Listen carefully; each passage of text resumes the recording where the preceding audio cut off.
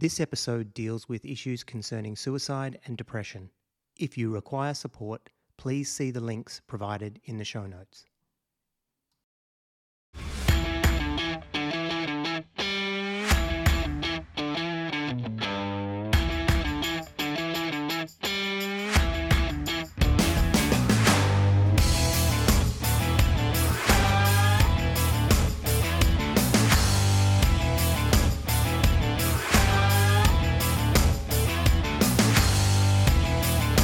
G'day everyone, welcome to I Was a Teenage Fundamentalist. My name is Troy and sitting right next to me is my co-host, partner in crime, dynamic duo.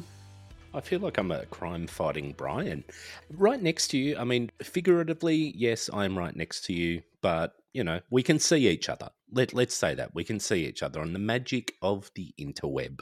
Yeah, well, you say that, but the truth be told is we've just got up from a little bit of lying in the dark and listening to Carmen's The Third Heaven, which was pretty stirring.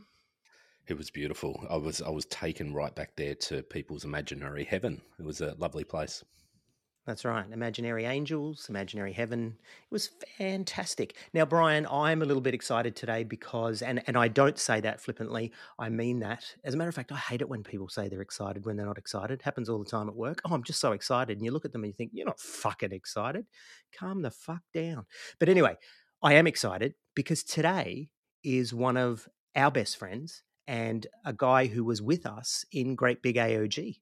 I'm excited too, and I genuinely say excited because we will take a bit of a trip down memory lane. This person is a bit of a legend. Like, we love him. We think he's a fantastic bloke, and we have journeyed with him through parts of his life, you know, some of those early days in Pentyland. We have caught up also in the last few years as well. Obviously not during COVID, but because that would be breaking the rules and stuff, but we have caught up. Troy, tell us, who is it? Well, it's Andrew. And Andrew is a really good friend of ours who journeyed with us at Great Big AOG. He was part of the youth group at Great Big AOG. He was also, from what I'm told, at Bible College with you, which was part of the Great Big AOG story. You know what? I'm going to stop introducing him and just say, Andrew, welcome to the podcast. Hey, g'day, fellas. Thanks for having me along. Oh, look, it's our pleasure. And yes, we will dig into some of those stories. We were at Bible College together. We both dug in and pressed into the Lord and, you know, all those sort of things. We prayed for revival together, and yeah, it was an amazing time. But you've got a really cool story, Andrew. That's the thing that the reason why we had you on, not just because you're our mate. You've had a really, really interesting story, a really interesting journey. And like us, you've got your share of good times, bad times, trauma, the whole bit. And we're really looking forward to hearing from you. Yeah. So why don't we start with you telling us who you are, what you do, and then maybe take us back. How did it all start for you becoming a fundamentalist? Were you, in fact, a teenage fundamentalist, or did this start a little bit later for you? Currently, I'm working in the UK with one of the top 200 corporations over here in the sector of aviation security. I started my teenage journey way back in Victoria, country Victoria, and a place called Bendigo. And I was actually at university when it all kicked off. So I was an evangelical in an Anglican church to kick off with. So I would have been about, I suppose about 19, 20, around there. Well, let's say 19, Andrew, so that way we can say you're a teenage fundamentalist, all right? Yeah, let's go 19 then. No one's going to sue us for false advertising. It's 19. We're calling it. It was 19. Yeah. So I actually went to a concert held in one of the halls there with a mate from college, and it kind of all kicked off from there. And that's how I started. So, and I was part of a youth group in an Anglican church within Bendigo. From there, once I'd finished college, I then went down to Melbourne. And that part of that story is, as a teenage fundamentalist, I was not only moving away from a college life down to Melbourne, I had to find a new church. I was also going down to Melbourne to join the Australian Football League umpire cadets. So I'd been selected to go there and train and try out to become an AFL umpire. So this was all happening in the background. When you say college, what was college? What was the context of that? I was there and I was completing a 3-year diploma in health sciences to become a nurse. I didn't envisage myself to become a nurse, but that was the bigger plan was to do that, then work for a little while, and then maybe come back in and do physiotherapy. I particularly was focused on becoming a physiotherapist in sports medicine at the time, but that never eventuated. So once I'd finished the training, I then went down to Melbourne to hopefully become an AFL umpire. But in the background, there was all this stuff happening as well. So, Andrew, did you have a conversion experience before you came to Melbourne when you're in Bendigo? What you said you went to a concert. Did you, raise your hand, walk down the front? What happened there? No, there wasn't a Pentecostal altar call of any kind. Well, actually, there was when I think about it. Yeah, there was, but I didn't respond. I found myself stirred up by it, and I was a bit pissed off with some of the stuff he was saying. I don't know why, and it was kind of after that I then went back with him to meet his not his pastor but his rector, and we sat and had a meeting together, and he started to take me through. It was a very Anglican way of bringing you to the Lord. You say certain things, you say certain prayers, and at the end of that, it was like, okay, I'm now a Christian.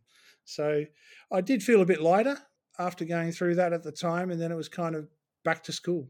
Did you get baptized not long after that, or did that happen later on? That later on, yeah. Well, when you say you felt a bit lighter, what do you mean by that? Was this a physical thing? Was it a spiritual thing? Talk us through that.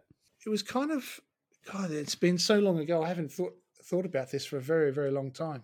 When I was in his office and he was taking me through these steps and confessing that Christ is Lord, Jesus is the Christ, stuff like that.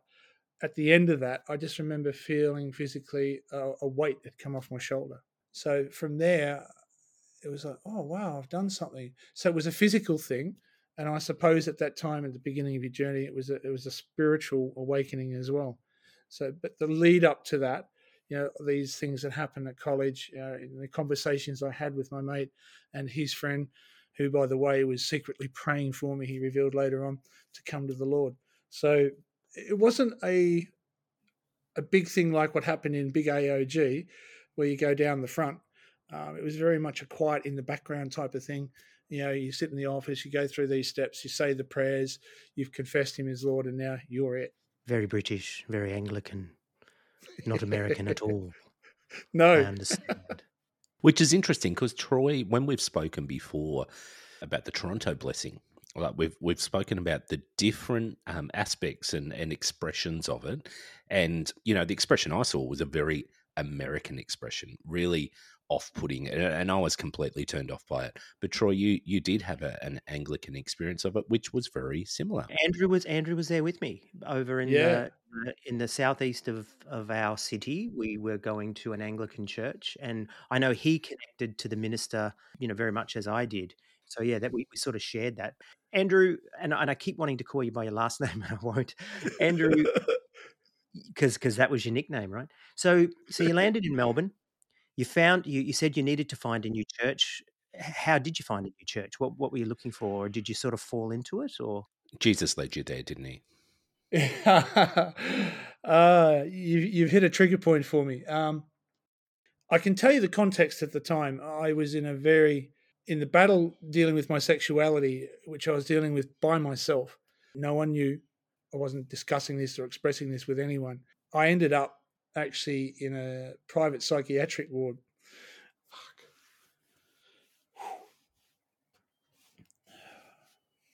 So that was very close to where Big AOG Church was. So I'd found out when I left Bendigo, I heard about this church. So I left the ward and I went looking for it and I found it. And so I went and attended one of the services. And it was kind of from there that the relationship with Big AOG started.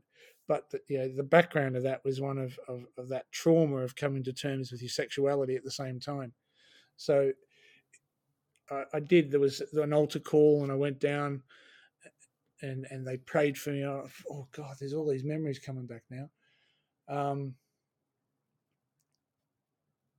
Did you respond to an altar call at that stage? Is that when that happened? Yeah, there was like a message came out. There's someone here, and I felt like it was speaking to me. So I went and responded to it. I felt really pulled and drawn. It was very strong and very compelling. So I did respond to it, but it's in a context of psychological upheaval is one word I'd use. Your whole mind is battling what's going on, and you're looking for relief, you're looking for escape. And so when I went down to the front and I responded, again, this time a real visceral reaction to being able to release the pain of what I was going through. So do you feel like in hindsight, or even at the time, that the particular vulnerability that through the issues that you were having around your mental health at the time contributed to you being more susceptible to going up the front? That's a really good question. When I was there, I mean, I'm watching the whole circus unfold around me. So, the 3 fast songs, the 3 slow ones, you go into the Shumbalumba, and then, there's the word and the message is interpreted, and then we get into the sermon, and then we have, at the end, we have, the altar call, and there's that slow music again. So it kind of leads you, oh, this seems like okay, and they seem like pretty joyful, decent people. So I just kind of responded and went down. The guy who I caught up with after that was Pastor Jay from your youth group.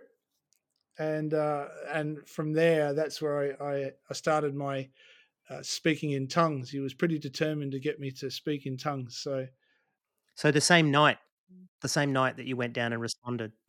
No, that was later. It was sort of like within a few days later. So I'd come back. I don't know why. I'd come back and I met up with Pastor Jay. We went to his office and he had the hand up and he was going hammer and tongs. Yeah. So had you heard of speaking in tongues before that? Had you experienced it? Like, had someone told you about it? You'd obviously seen it at least that week at the service. You'd heard the seat buckler and the shamba shamba. Yep. Yeah. I'd only seen it in that context. I'd read about speaking in tongues and maybe had a conversation back in Bendigo, but no one in that part of my journey ever spoke in tongues. It was very Anglican. Yeah. So how was that experience then when he was praying for you? Was he just praying for you? Was he telling you to let go, let God, all that kind of stuff? Yeah, tell us about that. Yeah, absolutely. It was exactly like that. So, and I was kind of excited. I thought, well, what's this new little goodie that I can enjoy, So, and it was part of it too, was taking my mind off what I was dealing with psychologically. So it was kind of, perhaps now I might be able to leave all of that behind and focus on something really good, and go down that path. Did you feel like you were, not only you're part of that experience of going up the front, accepting Jesus, speaking in tongues, all that, did you feel like you also had support, or was it just a distraction?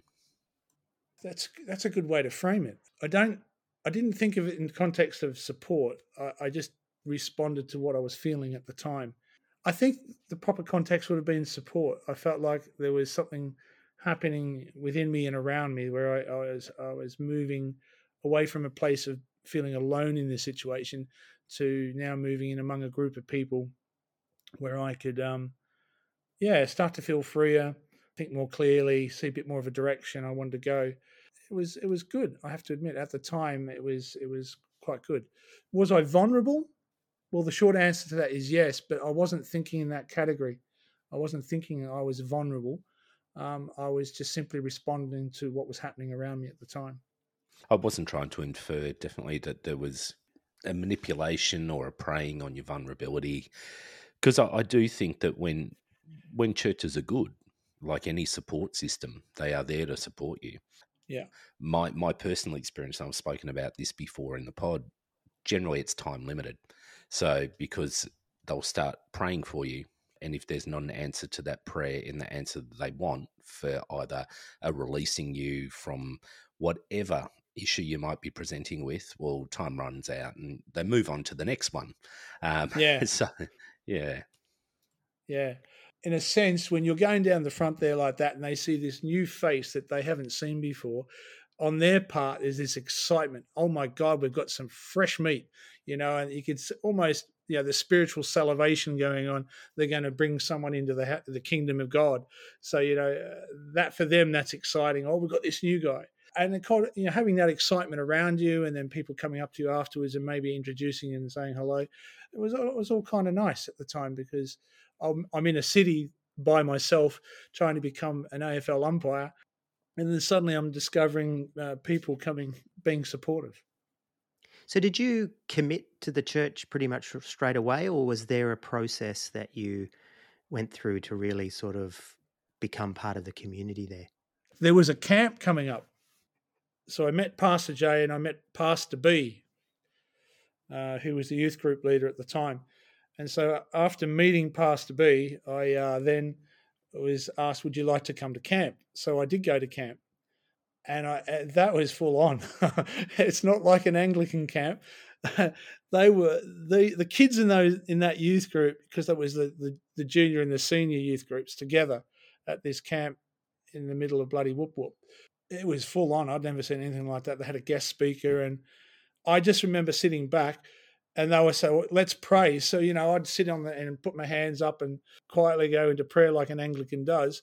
And these guys were shunned to bubbering and jumping up and, going looking for the chandeliers. So I was completely, what the hell's going on here?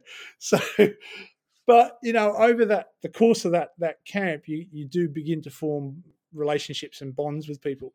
So that was kind of the beginning of really getting get to know people in the group. And it was after that I sort of decided to get more involved with the youth group. Can you remember what year that was? I think that was in the early 90s. So around 91, 92. Very similar time that I came into great big AOG. I came in at 1991. So I think we were around about the same time, I do remember. Yeah, I came in about 91 as well, Brian. And Andrew, you were definitely already there when I turned up. So it could have even been earlier than that. It might have been 90, 91 for you. And look, I remember first impressions of you, Andrew. You were larger than life. Like, you were someone I remember looking to, going, this is a guy who loves God. This is a guy who knows all the shit. He knows, he's on a trajectory. I mean, and really want to unpack this with you, but my first impressions were, this is a guy who's on a trajectory to be in ministry full time. This is a guy who is absolutely someone who I would like to hang out with, because I reckon I could get closer to God. That was all the stuff I remember. I remember meeting you. I remember thinking, this guy knows he's the shit. Like, he's the shit for Jesus. So, yeah, that's right. Absolutely, that was my impression. But before we do go on, I just want it, because you have said it several times along the way. You were saying that you're struggling with your sexuality. Yep. What is struggling with your sexuality mean for you? Because it can mean so many different things to so many different people. But for Andrew, what was the struggle with sexuality? It was an internal battle, and it started back in Bendigo. So it was, for me, it was very much a hidden thing. God, how would you, I guess the context is I came from a farming community. So it's a very traditional conservative type of background. The only talk of people who are gay was always in derogatory terms. So, faggots, poofters, things like that. So the only time I heard stuff was always in a negative context. And when you start to see that you have these feelings and these thoughts towards someone of the same sex, it's something you keep to yourself, because what's around you is telling you this is not good. Then when I got to church, it was another whole level of shame that was piled upon you, that, you're an abomination, you're all those words that you've heard from the pulpit. I remember Pastor B up there, let's pray for the homosexuals. What do you need to pray for them for? What is it they need special prayer for? That God would deliver them. Deliver them from what? And so it just piles down in on you. You keep putting Jack back in the box, and it gets wound up and wound up and wound up. And that eventually, over a period of time, leads to a place where something's going to pop. The pressure inside builds. Yeah, you just struggle with it by yourself, guys. It's very much over to you. So, Andrew, thinking about back in Bendigo, what was their view of homosexuality? Was it also abomination, damnation? Yeah, very much. It's sinful in the eyes of God to be gay. You couldn't be gay and Christian at the same time. So a classically conservative view of Scripture, but one that I would now say that it runs along a set of train tracks, but it doesn't take in the broader scope of what the Scriptures were actually saying. So at that time, were you looking for church and God to fix you, to help you get rid of this? That's why you were there? Absolutely. I remember I was having a bit of a mental crisis at one point, and I was saying, I thought this stuff was supposed to cure me. So you can tell from that type of language, I'm thinking of myself in categories of shame and disgust. And, there's a torment that you go through internally with that. So you shared that point of view with them, or you bought into it? Yeah, exactly. So, but what you guys saw was the facade and the happiness, but underneath all of that, there was a lot of stuff going on, and I wasn't talking to anyone about it. I wasn't, I wasn't dealing with it in a healthy way. So, but if I had have come out to the youth group, can you imagine what would have happened? I saw what happened with a couple of guys, and it cost them their lives. And I think I have actually spoken about one of these guys maybe it was even back in season 1, where I spoke about this guy who very obviously is struggling with his sexuality. He was also using drugs. He was into the party scene, and I remember and you probably remember this guy, and he was really involved, and he was part of it. But as soon as he strayed, as soon as he overdosed once, the pastor's wife said he's not part of our youth group, because I'd asked, why is no one visiting him? Why is no one around him? Because he's not part of the youth group, because he hadn't fit into that mold of the accepted behavior. So, you say that, I mean, it pisses me off, and it pissed me off even back then, but probably not to the degree where I'd speak out. But homosexuality is not allowed. But being a greedy fucker, not caring about the homeless, not caring about social justice, the things that, if you believed in the person of Jesus that was presented in the Bible, he spoke about that. He spoke about looking after the poor. I don't believe that Jesus was God. I don't believe any of that. I've said that on this podcast. But if you're a Christian and you are saying, I am a follower of Jesus who believes these things, but they cherry pick you cannot be gay, but you can be all these other things. How does that make you feel? Like, is this something that you were processing at the time? Is this something that you sat there with and thought consciously about? Oh, you betcha. Especially when I went to Bible college. Oh my God, that's where my eyes got open. So I started off at with where you went, Troy, out in the boonies there. I remember when you were there. Again, you were larger than life, and there you were at the Bread Makers Bible College. So the Bread Makers Bible College, I remember being in a room there, absolutely distraught, and I prayed for hours, literally hours, after we'd finished our lessons. And I was in that room, and I was going hammer and tongs, just calling out to God to help me. And then eventually I left, and then long story short, I went to Bible College. It was when we had, I can't say his name, can I? But he was a New Testament RW? scholar. Yeah, RW. Yeah. I had such a connection with this guy and such a deep respect for him, the way he spoke, the way he taught. And I remember when he started to teach us hermeneutics and how to unpack it all and decipher it all, I started to read. And that's when I started to realize the bullshit that was going on around me, and all the sweeping of stuff under the carpet, the double standards, the don't stand up there in the church and sing "I love God" and then you go out and you fuck around and do all this other shit and then you come back to feel good on the weekends. It was, I was a bit judgmental, so I was thinking, how does it then impact me? I'm not so bad. When I start to read this and all the stuff that I heard being preached from the pulpit about being gay, that's not what this is saying at all. And that's when the cognitive dissonance really kicked off and became really, really heavy. And I just remember it was a major, major battle. But it drove me to a point there. I have a memory where, oh my God, they when I eventually disclosed to Pastor B, I went and had a meeting with him and I said, I need to tell you something. I think I'm gay. He was quiet. He responded and he came up with a quote from the Bible, "You'll reap what you sow." It's like, which direction are you trying to push me in here, sunshine? So can you see how that might have impacted me? I'm about to disclose something incredibly personal that I'm struggling with, and he comes back and says, "You'll reap what you sow."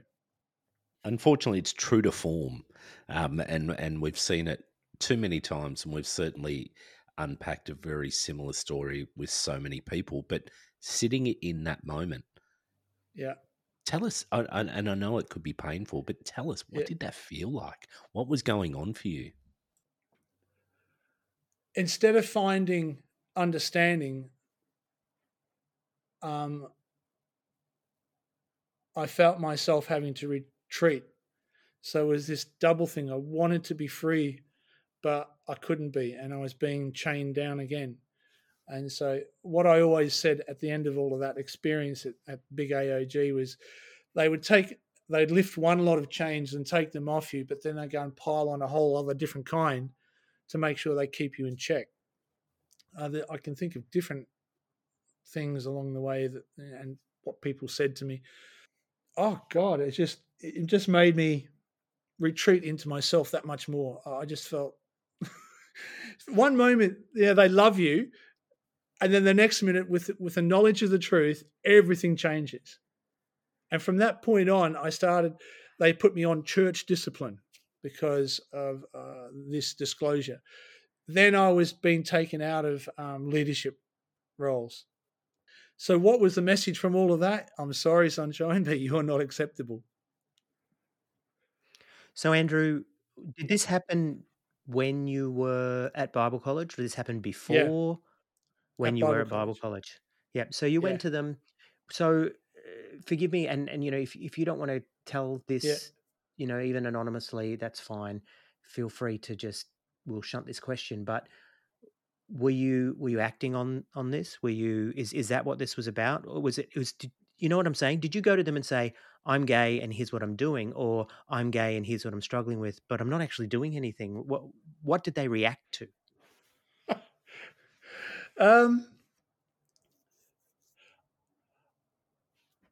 I think the first reaction is just to the word, because it brings up in their mindset, you're someone who's really bad. And then they try and reason with you and say, well, I love the sinner, but not the sin. I love you, Andrew, but I don't love this other part of you, which is mega BS. How do you separate your sexuality from who you are, Was I acting on it at the time? No. But afterwards, yes, because I thought I've got to find out, is this right? Up to this point, it's just in my head. And then is it true? Do I go, do I have an affinity with same-sex attraction? And the answer was yes, because believe it or not, around the corner from where the church was, there was a gay pub. And so I went there a number of times to go and check it out. And I even had a drink. And I met people there, and and I even went under a false name. Oh my God, I changed my name. So just in case I ran into them down the street and they called out my name, I wouldn't respond because it wasn't my normal name that I'd respond to. So there was all of this what's the word? I was still trying to come to terms with it, but getting more and more conflicted because of what I was feeling and thinking, the same-sex attraction, but it was clashing with this view that the Pentecostals have about being gay and a believer. So, yeah, it was, oh my God. I'm really sorry, Andrew. I'm really sorry that happened. I'm sitting here listening to your story, and, obviously it all happened later on that it became public knowledge. But I think by that stage, I think I was gone. Well, they had me in counselling, their own version of conversion therapy. So I was meeting with the local church psychologist, and I was attending sessions for that. And that was a particularly painful time. And I was at Bible college, I think, and it wasn't working. It was actually making things worse. It was like pouring fuel on the fire. And I got more and more distressed and traumatized by the whole thing. And eventually, I left the church, and then I tried again by going to the little place in, and that's when the shit really went down. That was the kind of stuff that really rips your heart out. So I remember breaking down there and having to leave, and I never went back. And so by this time, I'd met someone, and what was really the stark contrast. Here I was in a place that says that loves God and God loves you. You're safe here. This is a sanctuary. You can be free here. But that's not what I found. What I found when I became, honest about who I am, and that was, I found exactly the opposite. I found pain. I found trauma. I found rejection. I found alienation, and this unique Pentecostal form of suppression and oppression. But where did I find the love? Where did I find the understanding? In the arms of another man who just took me as who I am, for what I am, told my story, where I was coming from, and it was just this, it was like night and day. What do you think it is? I often reflected on this while I was in the church, and I've reflected on it often after I've left the church, that homosexuality is seen as the greatest abomination. Like it's the greatest insult to God. But as I said before, there's so many other permissible things. There were so many other things that blind eye was turned all the time. What's your take on that? I mean, it's something that honestly still confuses me. And I've had people reach out since we've been doing this podcast, and we had, I don't know if you listened to it, but we had a triple episode with Anthony Venn Brown about his journey with homosexuality, and particularly someone who's a high profile minister. I've had people who are either still in the fold or still believers, in inverted commas, saying you cannot be gay and be a Christian. They're in opposition. I don't get it. I truly do not get it. But what do you think it is?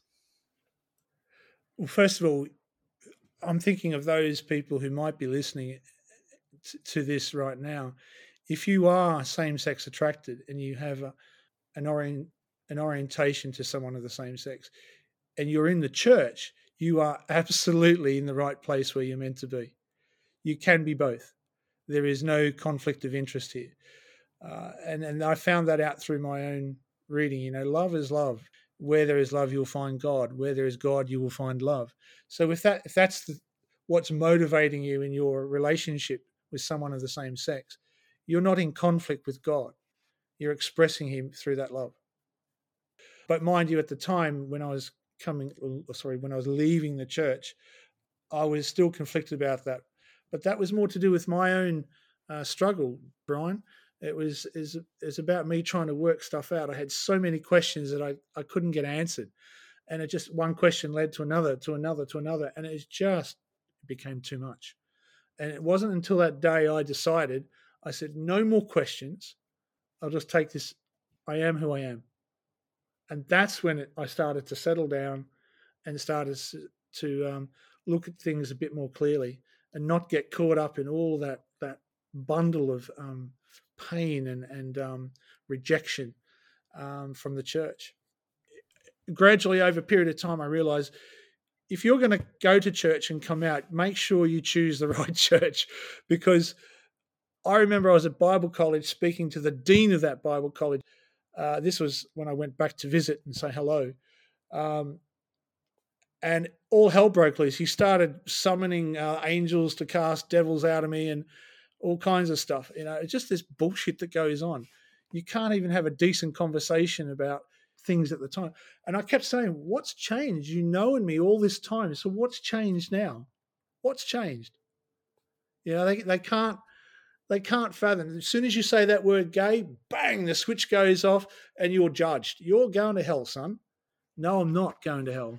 So, Andrew, are you saying that you went back to visit and what, did you enter into prayer with these people? Like, why all of a sudden are they calling a garrison of angels to come at you?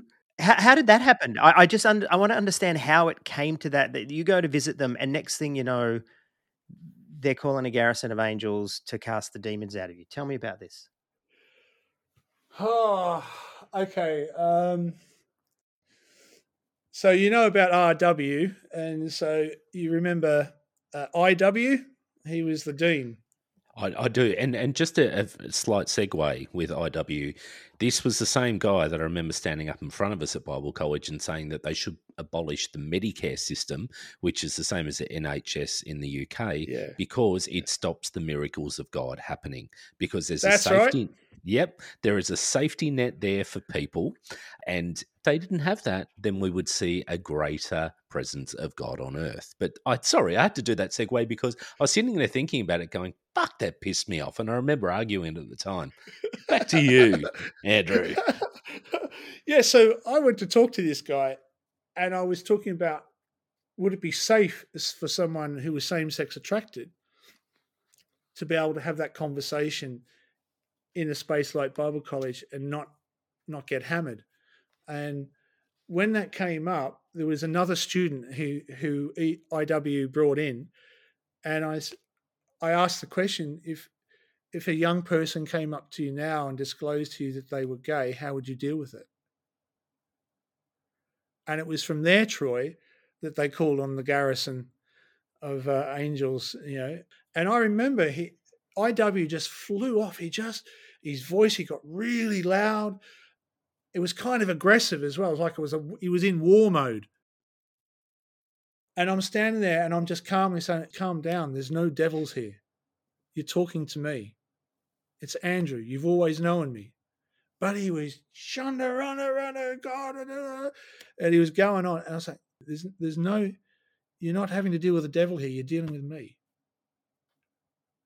And that, for me, was a partially liberating moment, because I realized it was almost like an out-of-body experience where I was watching the reaction, and it was like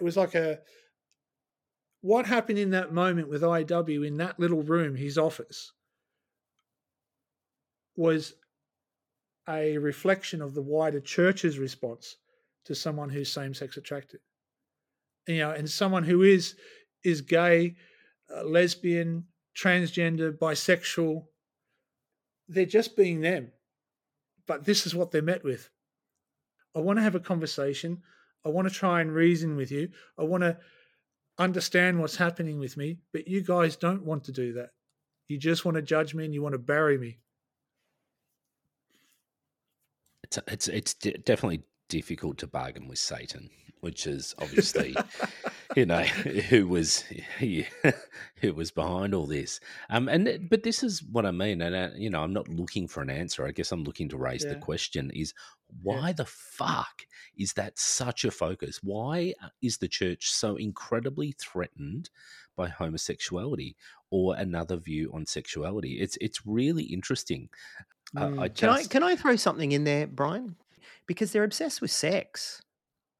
I mean, my story of the Revival Center and also, early days of Great Big AOG, they're obsessed with sex. They're obsessed with straight sex. They're obsessed with missionary position sex. I mean, we heard recently, we had Brie on telling us that she was told what positions to have sex in as a married woman. And all of a sudden, this, and that's how obsessed they are with that. And all of a sudden, this is an absolute aberration to them, So I think that's a big part of it. I'm not saying that's all of it, but definitely just the fact that it's so far removed from their ideas of the way you should and shouldn't be expressing your sexuality. It's just too much for them, I think. But they only think of the sexuality in the context of sex. And sexuality is not limited to sex.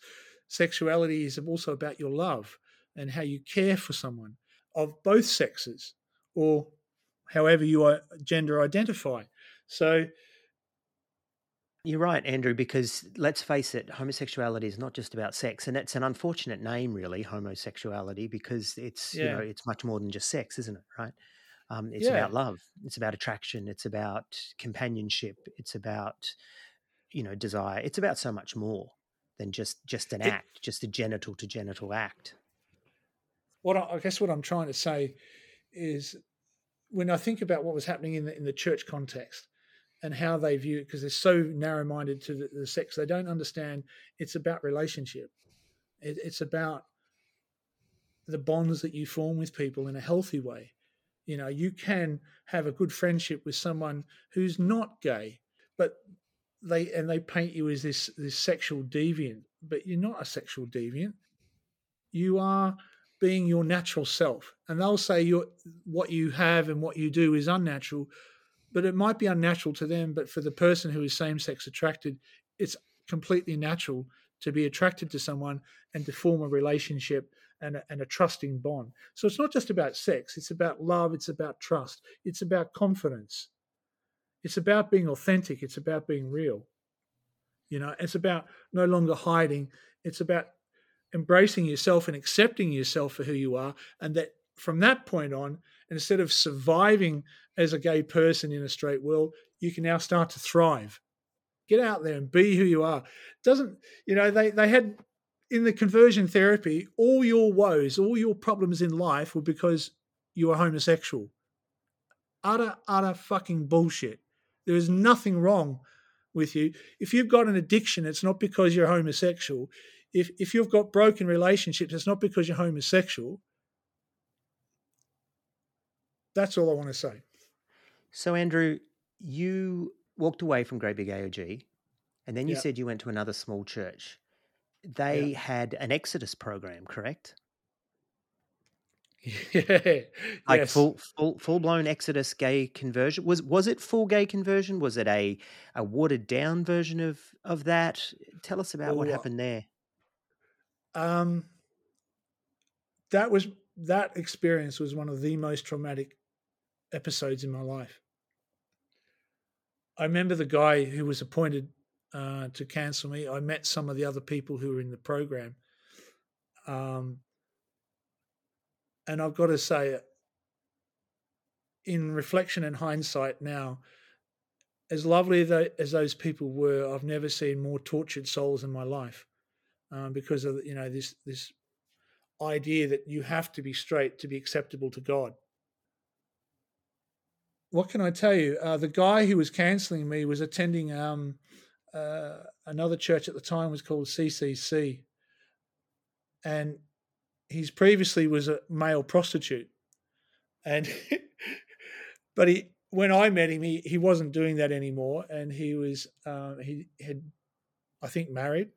And I remember sitting there, and he asked a series of questions, and he hit some pretty important trigger points for me, I guess, at the time. And I had a breakdown right then and then, and I was howling my head off. Lo and behold, I didn't know that someone else had walked into the building that time, another pastor, and he relayed this story to me later. He said, I'd never heard such. He heard me crying, and he said, it was just coming from your soul. He said, you're in deep, deep pain. I left. I finally hit a place.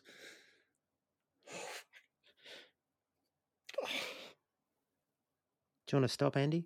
It's all right.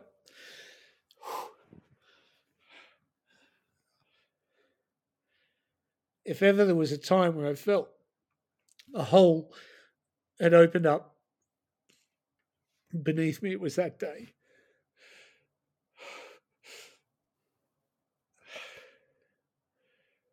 If I didn't have around me at that time the love and the support that I found, not from the church, but I don't think I'd be here having this conversation with you. They drive people to their deaths, and the one thing that became very clear for me after leaving Big AOG was how much blood they had on their hands. I know of 3 guys in that youth group who took their own lives, and one was overtly clear, and I got to meet him and talk to him briefly, and I was devastated when I heard the news, what had happened to him. But when you, and then there was another fella, he was about 26, and another guy who was about 23, 2 other lives that, taken from him, and those bastards sit there and say how much they love God, and they couldn't be there to support someone who really, really was reaching out to them. And, that was almost me. Afterwards, further on down the track, I did attempt to take my life a couple of times. And it's, yeah. And in fact, you know how you asked me the question at the start, how did I find the AOG? The reason I was in that psych hospital was, and I was in there, I actually attempted to take my life while I was in there. And it was after that event that I then walked into the AOG. So was I vulnerable? You bet. Was I looking for answers? Yes. And initially they provided some answers, but in the end, they didn't have the answer because their eyes were closed. I can't even imagine what it would be like to sit in the place that you sat, of battling with your sexuality, with being told that it's wrong, being told by the keepers of salvation that you can't have both, that you must choose one. But one is so inherently part of you, it's in your DNA. Like, how do you change that? And I think that's something you've felt and you've battled with. And I honestly cannot imagine it. And I think our listeners have heard the pain, the very real pain of 25 odd years on, maybe even longer, that pain is still so incredibly real. It is something that holds such a power over you. Is it something that you still feel angry about, bitter about, or is it something different for you? I don't know how to answer this one. And right now I'm actually thinking about people who might be listening. I do want to say things do get better.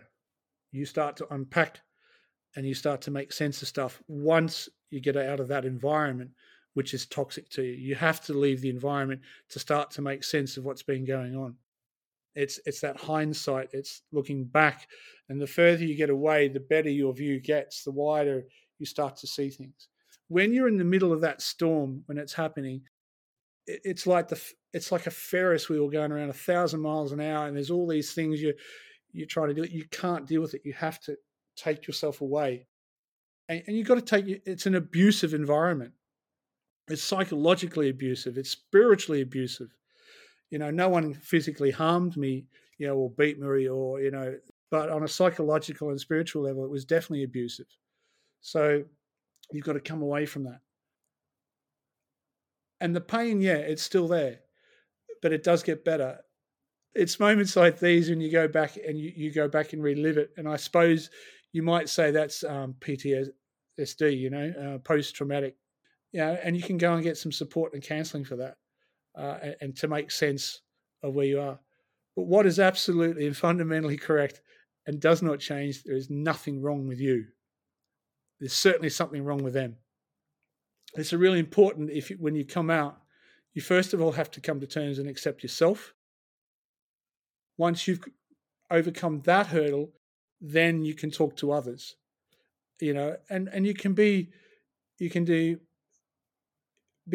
choose wisely who you tell, because the people who you think are going to be there to love and support you, they won't. I remember guys coming up to me.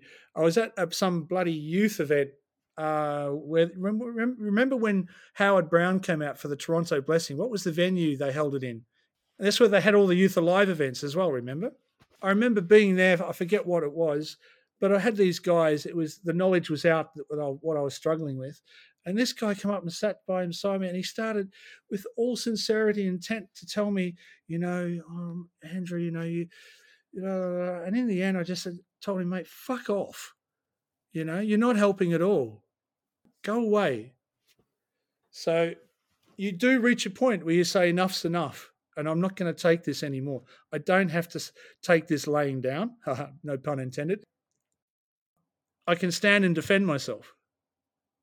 And thank God for RW, because with those skills that he taught us, I was able then to stand and defend myself. And they don't like it.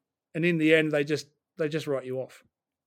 And I was going to say that it's interesting. Like I don't know where he stood on this, but do you think RW was someone who was gay affirming?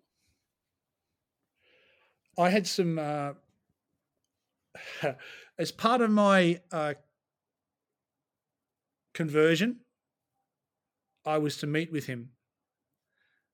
I don't know if you guys knew this. No, it was all very hush-hush. And I would meet with him, and he'd spend time with me and mentor me. And he was the loveliest person. He had a heart of gold, he and his wife. Where he stood at the time, he was actually really good. He said, the Bible doesn't condemn you, Andrew.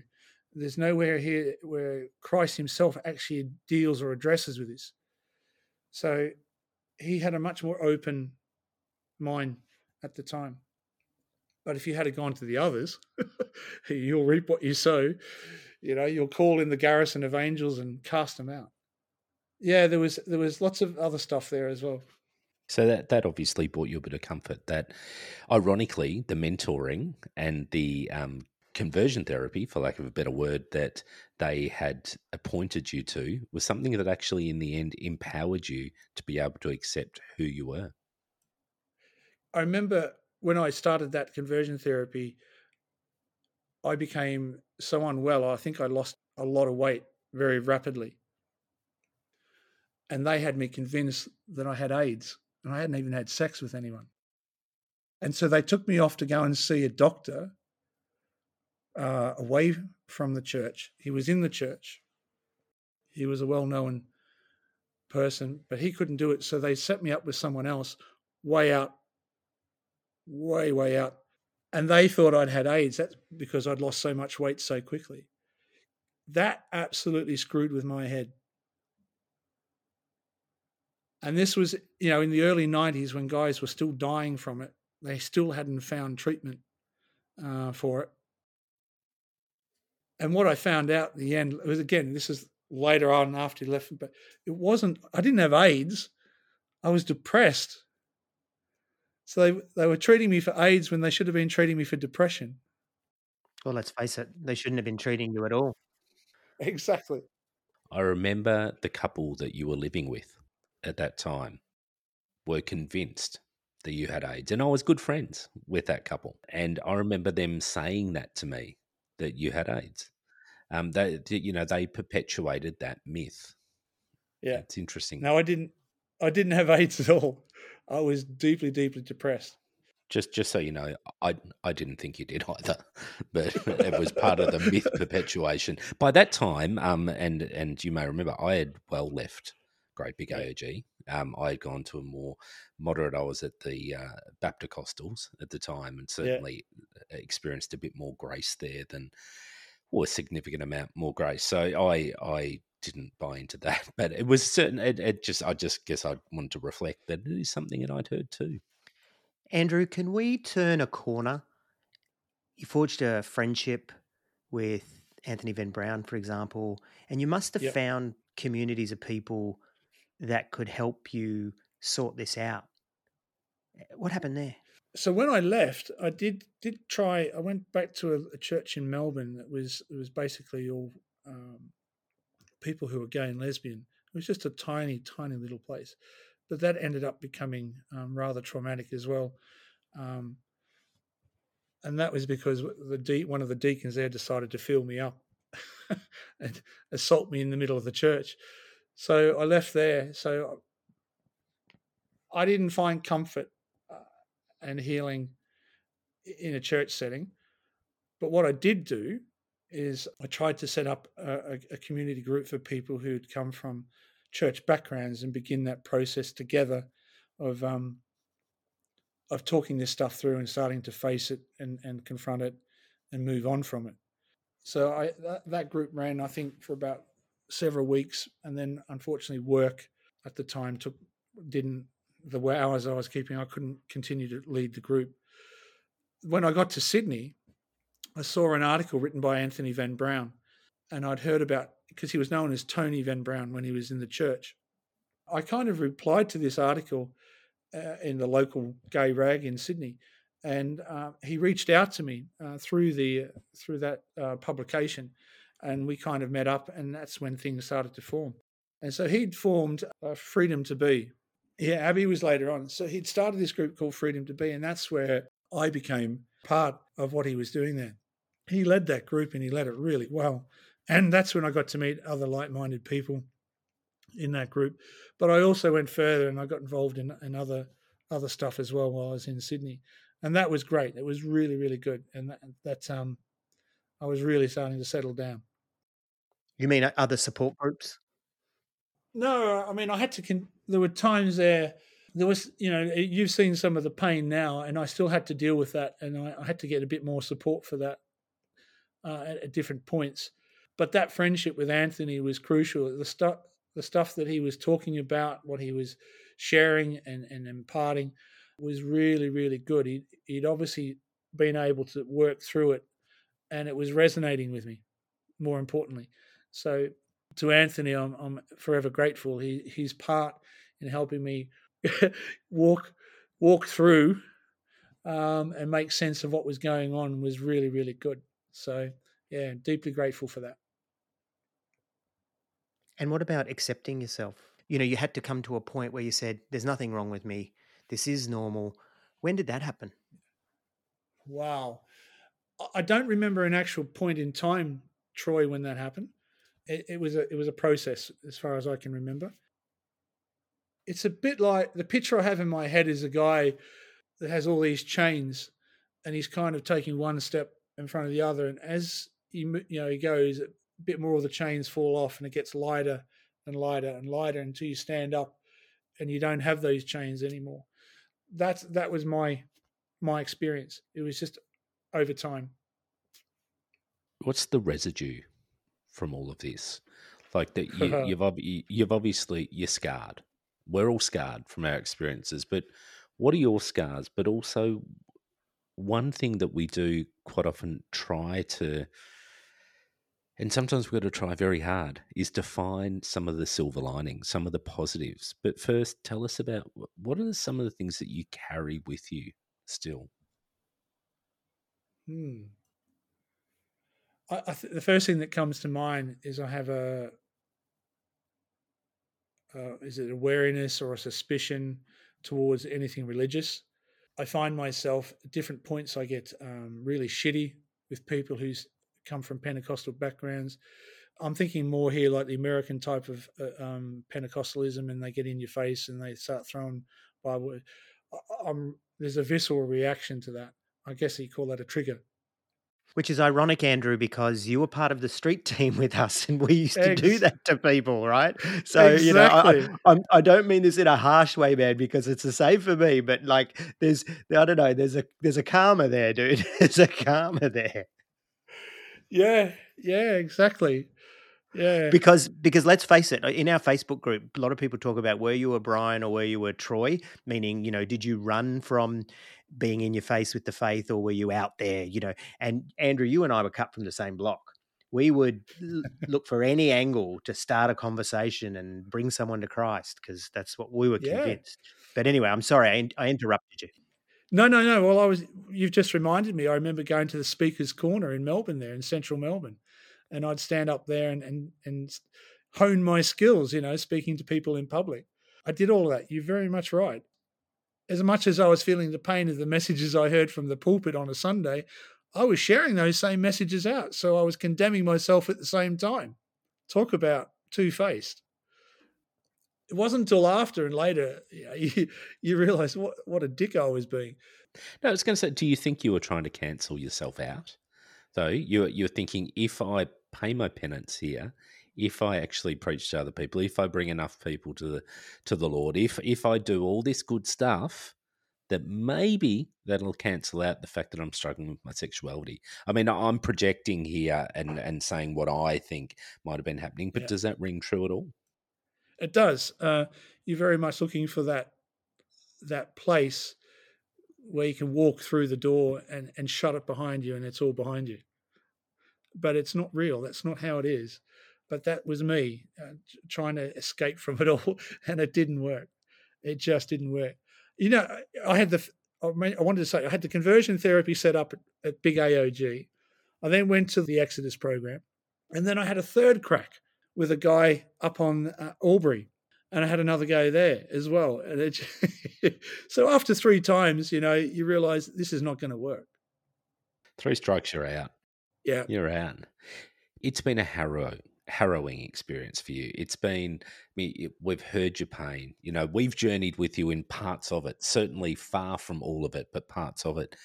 Is there any good stuff that has come from it? Is there anything that you actually look back on and go, any of it was good, or anything that you learned from that you go, these are things that I will take forward for the rest of my life? Or was it all just a steaming bucket of turds?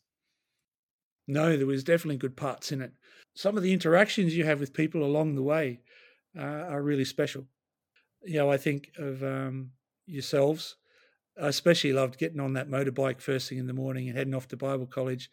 You're going through the cars there with you, Brian, and you're bumping their wing mirrors and you're going, sorry.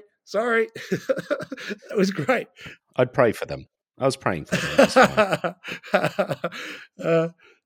I also, the interaction with RW was particularly special. I had good moments there with Pastor B. I remember having a conversation, what sexual acts can you do as a Christian that are acceptable in the eyes of God? And he was telling me, could you give blowjobs? Is that Christian enough or not Christian? Things like that. So we had these strange conversations. Yeah, the people I met, the community, I miss. One of the things we had in the youth group was that you'd meet up and the times that they call it fellowship. Yeah, I miss some of that community. I got some of that when I left, and I participated in different groups within Sydney, and it was really, really good. I miss that now because I miss it.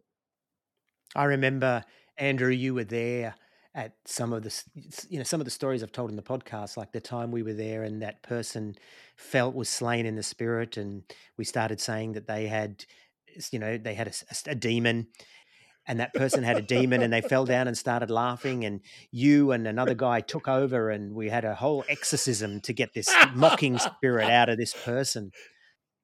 Oh, that wasn't me. That was someone else. Yeah, that's right. It was another guy named Andrew. He was straight. Yeah. I would have been looking at his shoes and a handbag, surely. Oh, gold. So, I mean, you're scarred by this. There's so much shit that's happened. Do you have any belief in the other world, in anything spiritual, anything to do He's with trying to God? say God, Andrew. He's trying to say God. He doesn't like to say it. I fluctuate. It kind of depends what's happening at the time and where I'm at in myself. What's the word? Agnostic? I want to believe there's something really good, and you can have a higher purpose. I like that idea, but I don't see it in practice. I still speak in tongues from time to time, and I find myself in bed at night, and suddenly I'm, just quietly, I'm going, "What's that all about?" And then there's other times I'm revolted by just the sight of religious people and how they dress themselves up and try and portray their piety and all that kind of thing. So yeah, I fluctuate. I remember meeting you in Hong Kong, Troy, and you asked me that question, and you said, "It's kind of where are you at now?" And I think it was a similar type of answer. Maybe you could share it, but I was kind of still processing stuff, and I think I always will. To be honest with you, I'll be always processing. I was in an angry atheist stage there, so I just wanted to hear you saying that was all fucking bullshit. That's all I wanted from you. Anything less than that was not going to fly, Andrew. Even sitting in the mid-levels of Hong Kong. Yeah, I've still got the photos of where we went to hang out and have something to eat and drink. And now, it's like I take away from that whole experience of the religious phase or the church phase. There are some genuinely very good people. If there's anything I've taken away from it, is I can spot the genuine ones who have a good heart. That's what I'm trying to say. Have a good heart. The rest of them, whatever they're at. But there's very few that are the genuine deal. I think one thing that's sort of interesting for us is, and when we caught up a number of years back pre-COVID, I think, to some degree we're trauma bonded, like we've all gone through it. It's like being, comrades, brothers in arms. We've been in the foxholes, so to speak. And I think in that sense, and I've got Revival Centre people as well who are very similar, that I connect with because they get it and they understand it. And whilst it's not something you'd wish on anyone, at the same time, we have got these relationships and these friendships and other people that can understand. And I dare say that's partly what the Facebook group is about, because people come along and they sort of understand each other. And when I've heard some of the talk about PTSD, dealing with my own PTSD, I've done a lot of reading and therapy and those kinds of things. And there is a part of belonging. And when you're with people that can understand, that's when you come alive oftentimes, depending on what your trauma is. When you're in a group of others who feel the same way, can understand, then you can start to open up, you can start to pour it out. And I think that's what we unexpectedly stumbled upon with the podcast. But I want to say one more thing, Andrew, before I stop monologuing, and that's, we really love you, man. And from the start of this, I knew we were going to get you on the podcast.